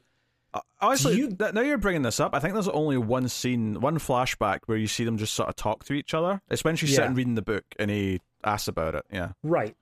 So because of that scene and because of all the other shots where it's like her looking wistfully away or something like that, I kind of got the vibe that all of these little shots, these little glimpses of memories, are after she's already fallen into the Sammy Jenkins' wife sort of role of getting upset that he can't remember things, because she doesn't feel like she's like super in love with him. It's not these happy moments. It's not the running down the beach or the smiling or anything. It feels like she's already tired and she's already upset in some regard. Yeah, that's kind of interesting. The idea that all these memories are of not the fake, like post incident, post assault, not the fake way, but like the idea that he hasn't even, like, he says he remembers the real wife, but what he's actually remembering most of the time is this idea of his wife, that he was frustrated when he couldn't make new memories. I didn't necessarily get it from that conversation specifically about reading the book, but I do think thematically it ties in, because he says, "Oh, you're reading that book again," and I think he says, like, isn't the point of a book like not knowing what's going to happen next? And she's like, no, I'm reading it because it's good. And it's the idea that she can, like, she's actually enjoying living in the, like, repeating the same moments throughout this book. She's enjoying not moving forward with it and just having this like staple to her. And maybe maybe in some level he sees some comfort in that, because that's essentially what he's forced to do now, is never move forward. But like, even in that conversation, just the way that because you said like, oh no, I enjoy it. Like, she doesn't phrase it that way. As he says, why do you keep reading that book? You've read it like 100 times. Her exact line is, don't be a dick. I read it because I enjoy it. Like, she comes across as like strangely upset. And it struck me in the sort of way of like, he's asked this question of her over and over and over again every time she's reading it, and she keeps on having to give the same answer because he doesn't remember. That's the way I was kind of picking up, is that this is all post-incident sort of stuff. I don't know if I got that from that scene, and I actually think it's thematically a little nice touch if this conversation happened before, like this condition, because... Oh yeah, thematically, yeah. Sure. Because she's doing this over and over again, and it's the idea that, like, she's mad at him for asking this again. Like, he's definitely brought this up before, but I think it's actually kind of like a nice, poignant touch that even when we don't have this condition, there are some things that we stick on, that we do bring up, and people get annoyed at us for, like, why do you always bring up that I do this, or why do you always, like, why can't you let this thing go? It's almost like this is the real, like, everyday example of the thing that he now is literally having to just... Yeah, that he has to do. Yeah. There's an interesting little touch, like this is like the normal version that he experienced, just like everyone else does before all this happened. But, I mean, the idea that a lot of this happened after the incident, like, I don't think there's enough in the movie to prove or disprove that. It's an interesting idea. It certainly ties into this unreliable, like, memory aspect, and, like, he says he couldn't make any new memories after the incident, but, like, all we have to go on is his word on that. Because then also, during that final reveal scene, we get those short little glimpses of him in Sammy's place. Yeah. So, maybe it's just him imagining him in Sammy's place, or maybe these are his actual memories of him doing these things. Like you said, the pinching the wife compared to the giving the wife her shot. That's the sort of thing of a memory versus the planted idea. Is it possible that, you know, it didn't, like, it's something that got worse? Like, at first he could make some memories, and then it's sort of, over time, it's gotten worse. Or alternatively, maybe this is an interesting narrative question to bring up, is it's not that he can't make any new memories, but it's almost like to deal with the guilt of what's happened, he's made his condition worse. Like, he doesn't want to remember anything. So it's a trauma response rather than... Yeah. The idea that he was, like, having trouble with memories, but if these, like, little figments of actually seeing himself give the wife the shots and these little moments, that maybe there was some truth that he could get better, maybe his wife was right. Assuming that the wife believed that she could snap him out of it, or that he could get better, maybe there was some truth to that. And which would then make more sense as to why the insurance turned them down. If he was actually able to make some new memories. But the idea that then the tragedy happened of her dying, he, in effect, has regressed more back into the memory loss, and whether it's by choice or just like a trigger in his brain that he can't deal with it, so it's like it's actually made himself worse as time has went on. Right. Yeah. I mean, I have not done a lot of extra reading into this movie, but it's possible. Which, honestly, that idea would play into the theme of what this is really based on and about, is the idea that we do this to ourselves to cope with something, or we do this to ourselves because we can't let revenge go or anger go. So the idea that he's actually almost, in a sense, done this to himself, where his condition's as bad as it is, because it's the only way he can, like forget the guilt of what he's done, and instead he's turned it into anger for someone else by, you know, pointing it at, you know, John G over and over again. Right. Yeah. And I think what's a testament to this is that so much of what we're talking about right now is us just taking breadcrumbs from the movie and going further with them, because it is a very thought-provoking film. It's a very psychological film. It's dealing with the psychology of this character, how he views the world, how he views himself, how much of that's true, how much of it's a lie, but it's inspiring all this conversation about what's really going on. And I think there's like a quick read of it, which is probably mostly right, which is that no, there was a Sammy G.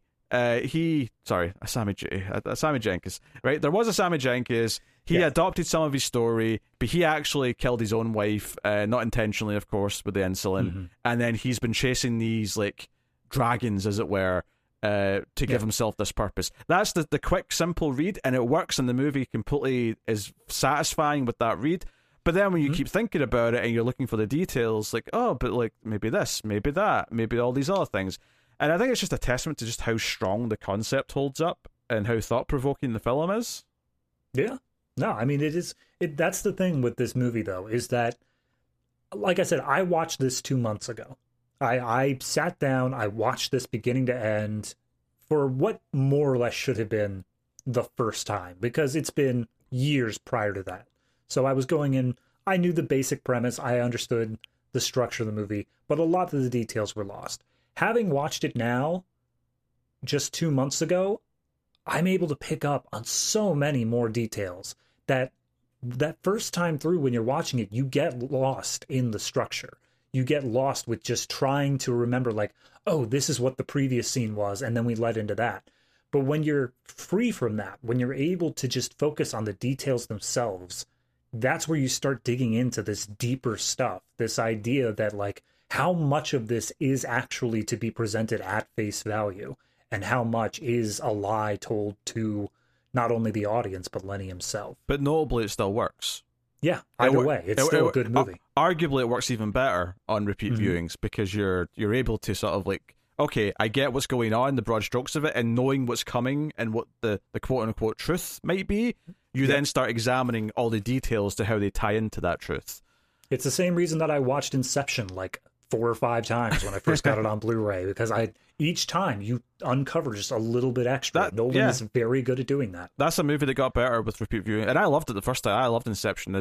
Same. Just as a blockbuster, it worked really well with a really great ending, but then you watch it a couple more times, and all that stuff about the guilt of his wife and the influence of Solaris, that's stuff that shines even more with more viewings, because you start to really pay attention to what's motivating the character, why he's doing what he's doing, what the real cause of all these problems are.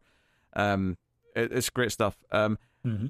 So, no, Memento, shockingly, is still fantastic, and it holds up very well. Is that what you got out of this? I thought it was garbage. It's funny, I was looking up a couple of the actors in this who I didn't recognize, because I recognize most of them, obviously. This is Carrie-Anne Moss a year after The Matrix. Like, what I get. Like, I'm sure The Matrix maybe didn't come out yet when this was being shot, but you have to imagine that when The Matrix came out and obviously became this, like, big hit, that, you know, if not Nolan, certainly the producers who were, like, funding this were like, oh, baby, we've got a star. I just imagine that she came out, like, Matrix was already announced. Well, actually, it was like being... also Joey Pants was also The Matrix. I should probably mention that too. For sure. I just imagine that, like, Nolan went over to Carrie-Anne Moss and, like, got them signed and all that, and they're like, yep, as soon as you guys are done with Matrix reshoots, just come on over and we'll get started filming. I think the reason why I didn't mention Joey is because he was already known from, like, the 80s and stuff, whereas Carrie-Anne Moss, I feel like before Matrix she wasn't known, and the Matrix made her known. Exactly. Yeah. But I just imagine he signed their contracts or whatnot, and then Matrix came out, and he's just sitting there fist pumping in his office like, they signed their contracts, they're in. Yes. Well, that's what happened with Jennifer Lawrence. She signed this big, like, multi-picture X-Men deal and then became a star with Hunger Games. And then, like, it was like this just obligation to do all these other X-Men movies for years, and she didn't really need to do them, but they were like, yes, we've got her locked in. I'm sorry, you want to bail? Well, let me just show you subsection D here. The actress that I looked up, though, the actress who plays Leonard's wife, yes, she has done a lot of CSI. Like, she's had a very strong career just doing CSI shit and stuff like that. It looks like she started doing CSI like right after this movie came out. So she's had a very fruitful career. Good on her. She's in the new one because they're rebooting the original called CSI Vegas, which is where the original was set, and she's in that apparently. Oh, okay. I looked up the prostitute because she looked familiar, but when I looked her up, this was the last thing she did.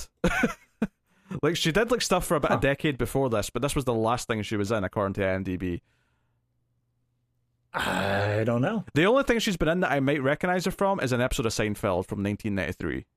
Yeah, I'm looking through it. I'm not seeing anything that gets me. So you know. One thing I did want to point out, though, tiny little nod that Nolan did during the scene where he is burning his wife's items, and even the scene before that with this prostitute.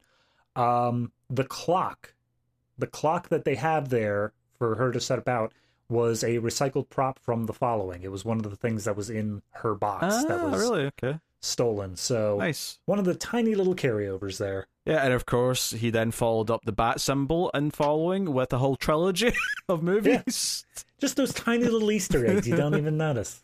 Yeah, well, that's interesting because we've already said that Cobb in Inception is named after the character in The Following. I wonder if all of these movies have some sly little reference to Following in some way. Possible. I mean, we can keep an eye out. We're going to be doing a bunch of these, so Yeah. See what we can get out of it. Obviously, with Batman, he didn't even have to try. He's like, well, there was a Bat logo, so I mean, that's covered. Yeah.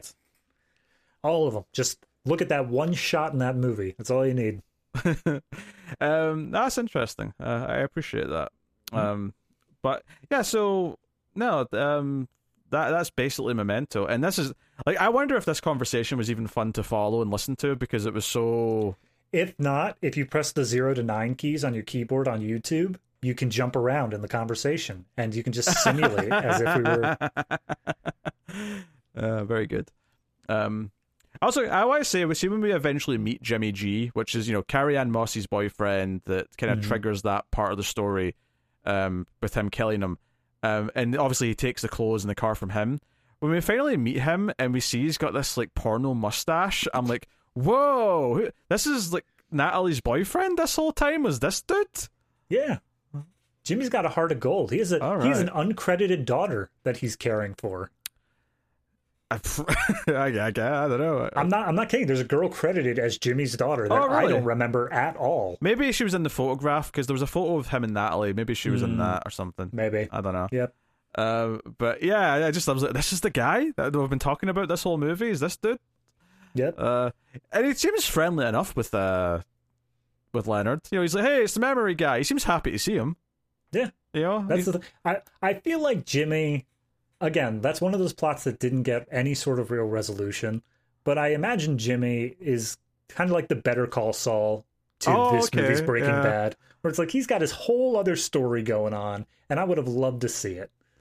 Yeah, but it makes the world feel more fleshed out. That he does. There does seem to be more of a story with him that we don't go into. It's just because it's not his story, and that's okay. So it works. But I don't know, I got a chuckle out of that. So yeah. Yeah. One line that I do want to bring up, just as my all-time favorite in this movie, is when he attacks Dodd, he has Dodd's gun on like the bedside table of the hotel bed, and he pulls it out in front of Teddy, and he's like, "Must be his gun. I don't think they'd let me or a guy like me have one." And Teddy's just like, "I certainly hope not." But that's the gun that he has that's the gun that he eventually shoots Teddy with. So yeah, there's so many things that are set up as you go back through the story of things that are mentioned or in that opening. It's all very good.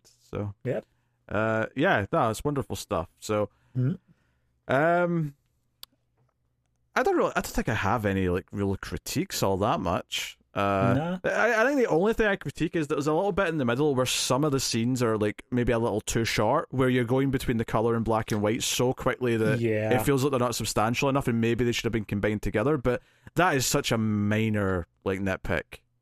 Yeah, that's the only thing that I had any sort of issue with, is the fact that some of the black and white scenes are literally 3 lines, if even. They are extremely short. The only other thing that I had a problem with was at the very end of the movie, not the very end, but the sequence where Natalie goes around and has everyone spit in the cup and then makes Lenny drink it. Yeah. The end of that sequence of her saying, "Let me get you another cup, I think this one's dusty," does not lead in with that little overlap section to the sequence that should have come before. That's the only time that it breaks its structure.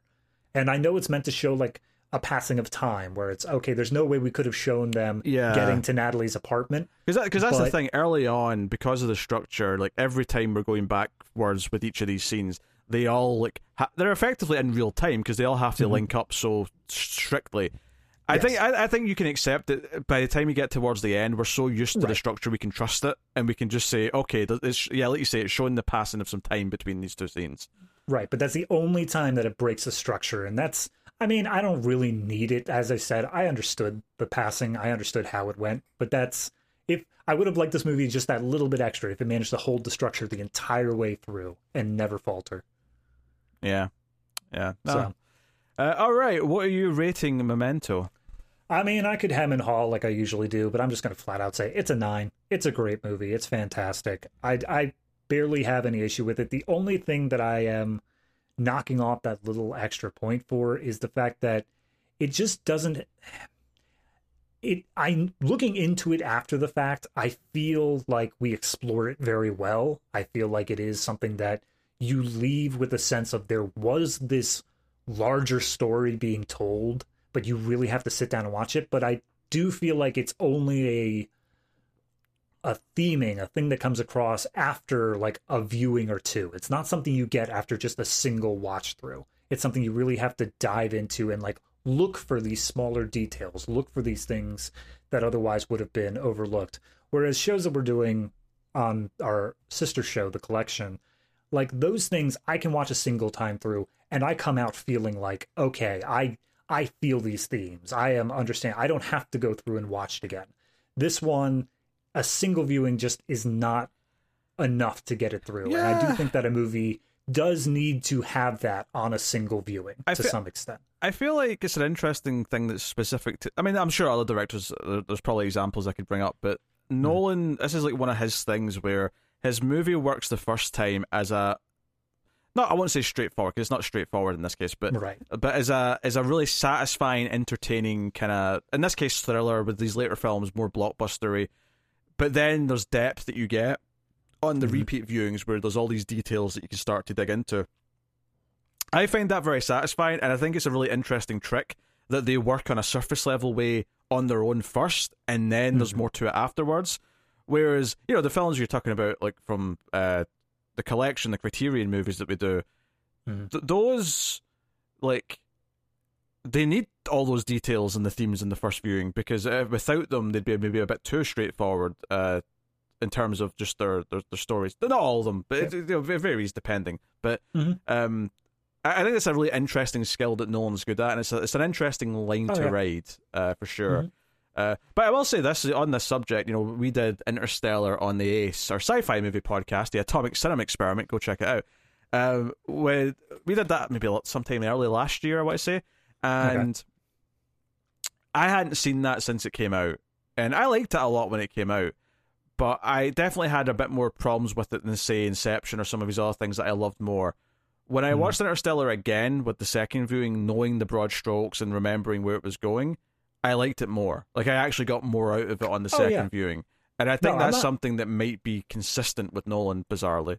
Yeah, I'm not saying that I don't think that it gets better with later viewings. I think it does, but I do think that, say like a movie like Tenet, I think Tenet is a movie that if you watch it like 3-4 times, you really like follow everything, you understand where everything's going, that's great. But a movie does need to survive based off of a single viewing.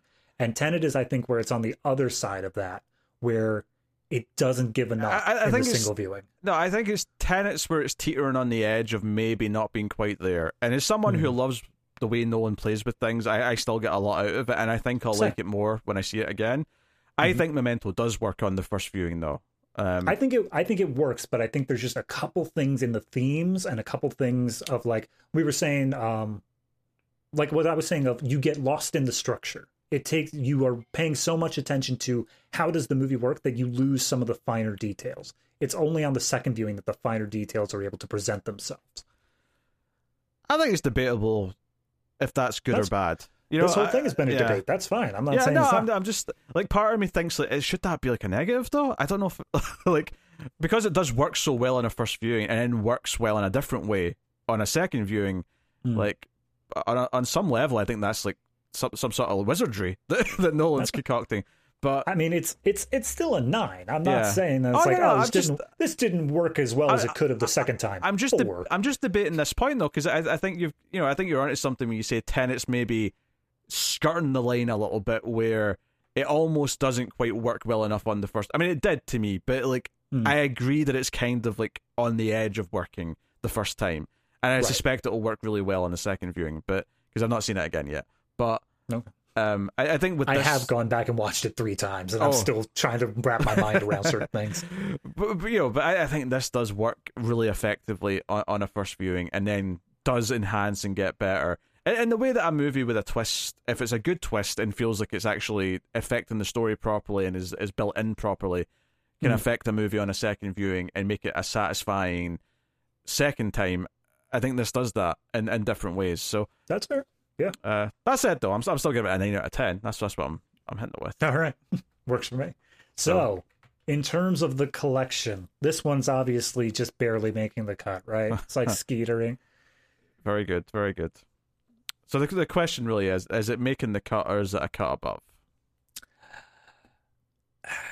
I mean, if I'm gonna go first here, I'm gonna say cut above. I think that this is prime Nolan. I think this is like, as much as I love Inception, that's probably my favorite movie from him, ignoring the Batmans, because that's where it gets a bit complicated with my love for DC as well. I think that this movie is just where he just hit the ground running. Following was a kind of just a test run, which is why I think a lot of people don't go back to it. But this movie is his first thing where he had major actors, major money, supportive studio, and he just made something incredible that, like you said, has not managed to be replicated since, not even in a poor imitation way. Nobody has tried to do it because it was done so well this first time. So I think it's a cut above for sure. And for the record, I believe someone probably did try, but it's been so like not worth noting that it's even someone who pays attention to movies, I've not even come across a whiff of it. So yeah, I'll agree with a cut above. I think it's a special film. I think it's really hard to set a baseline for what I expect to like make that distinction of a cut above versus making the cut. And but I think Memento is a really good, because we've kind of done a lot of franchises, so there's not been a lot of movies that have really like tempted us to put it in there. Yeah. I think Raiders of the Lost Ark we probably give that above the cut. A cut above? Yes. That one. I imagine we probably did. That's the only one in the main series. Over on Patreon, we've had a couple, but that's the only one.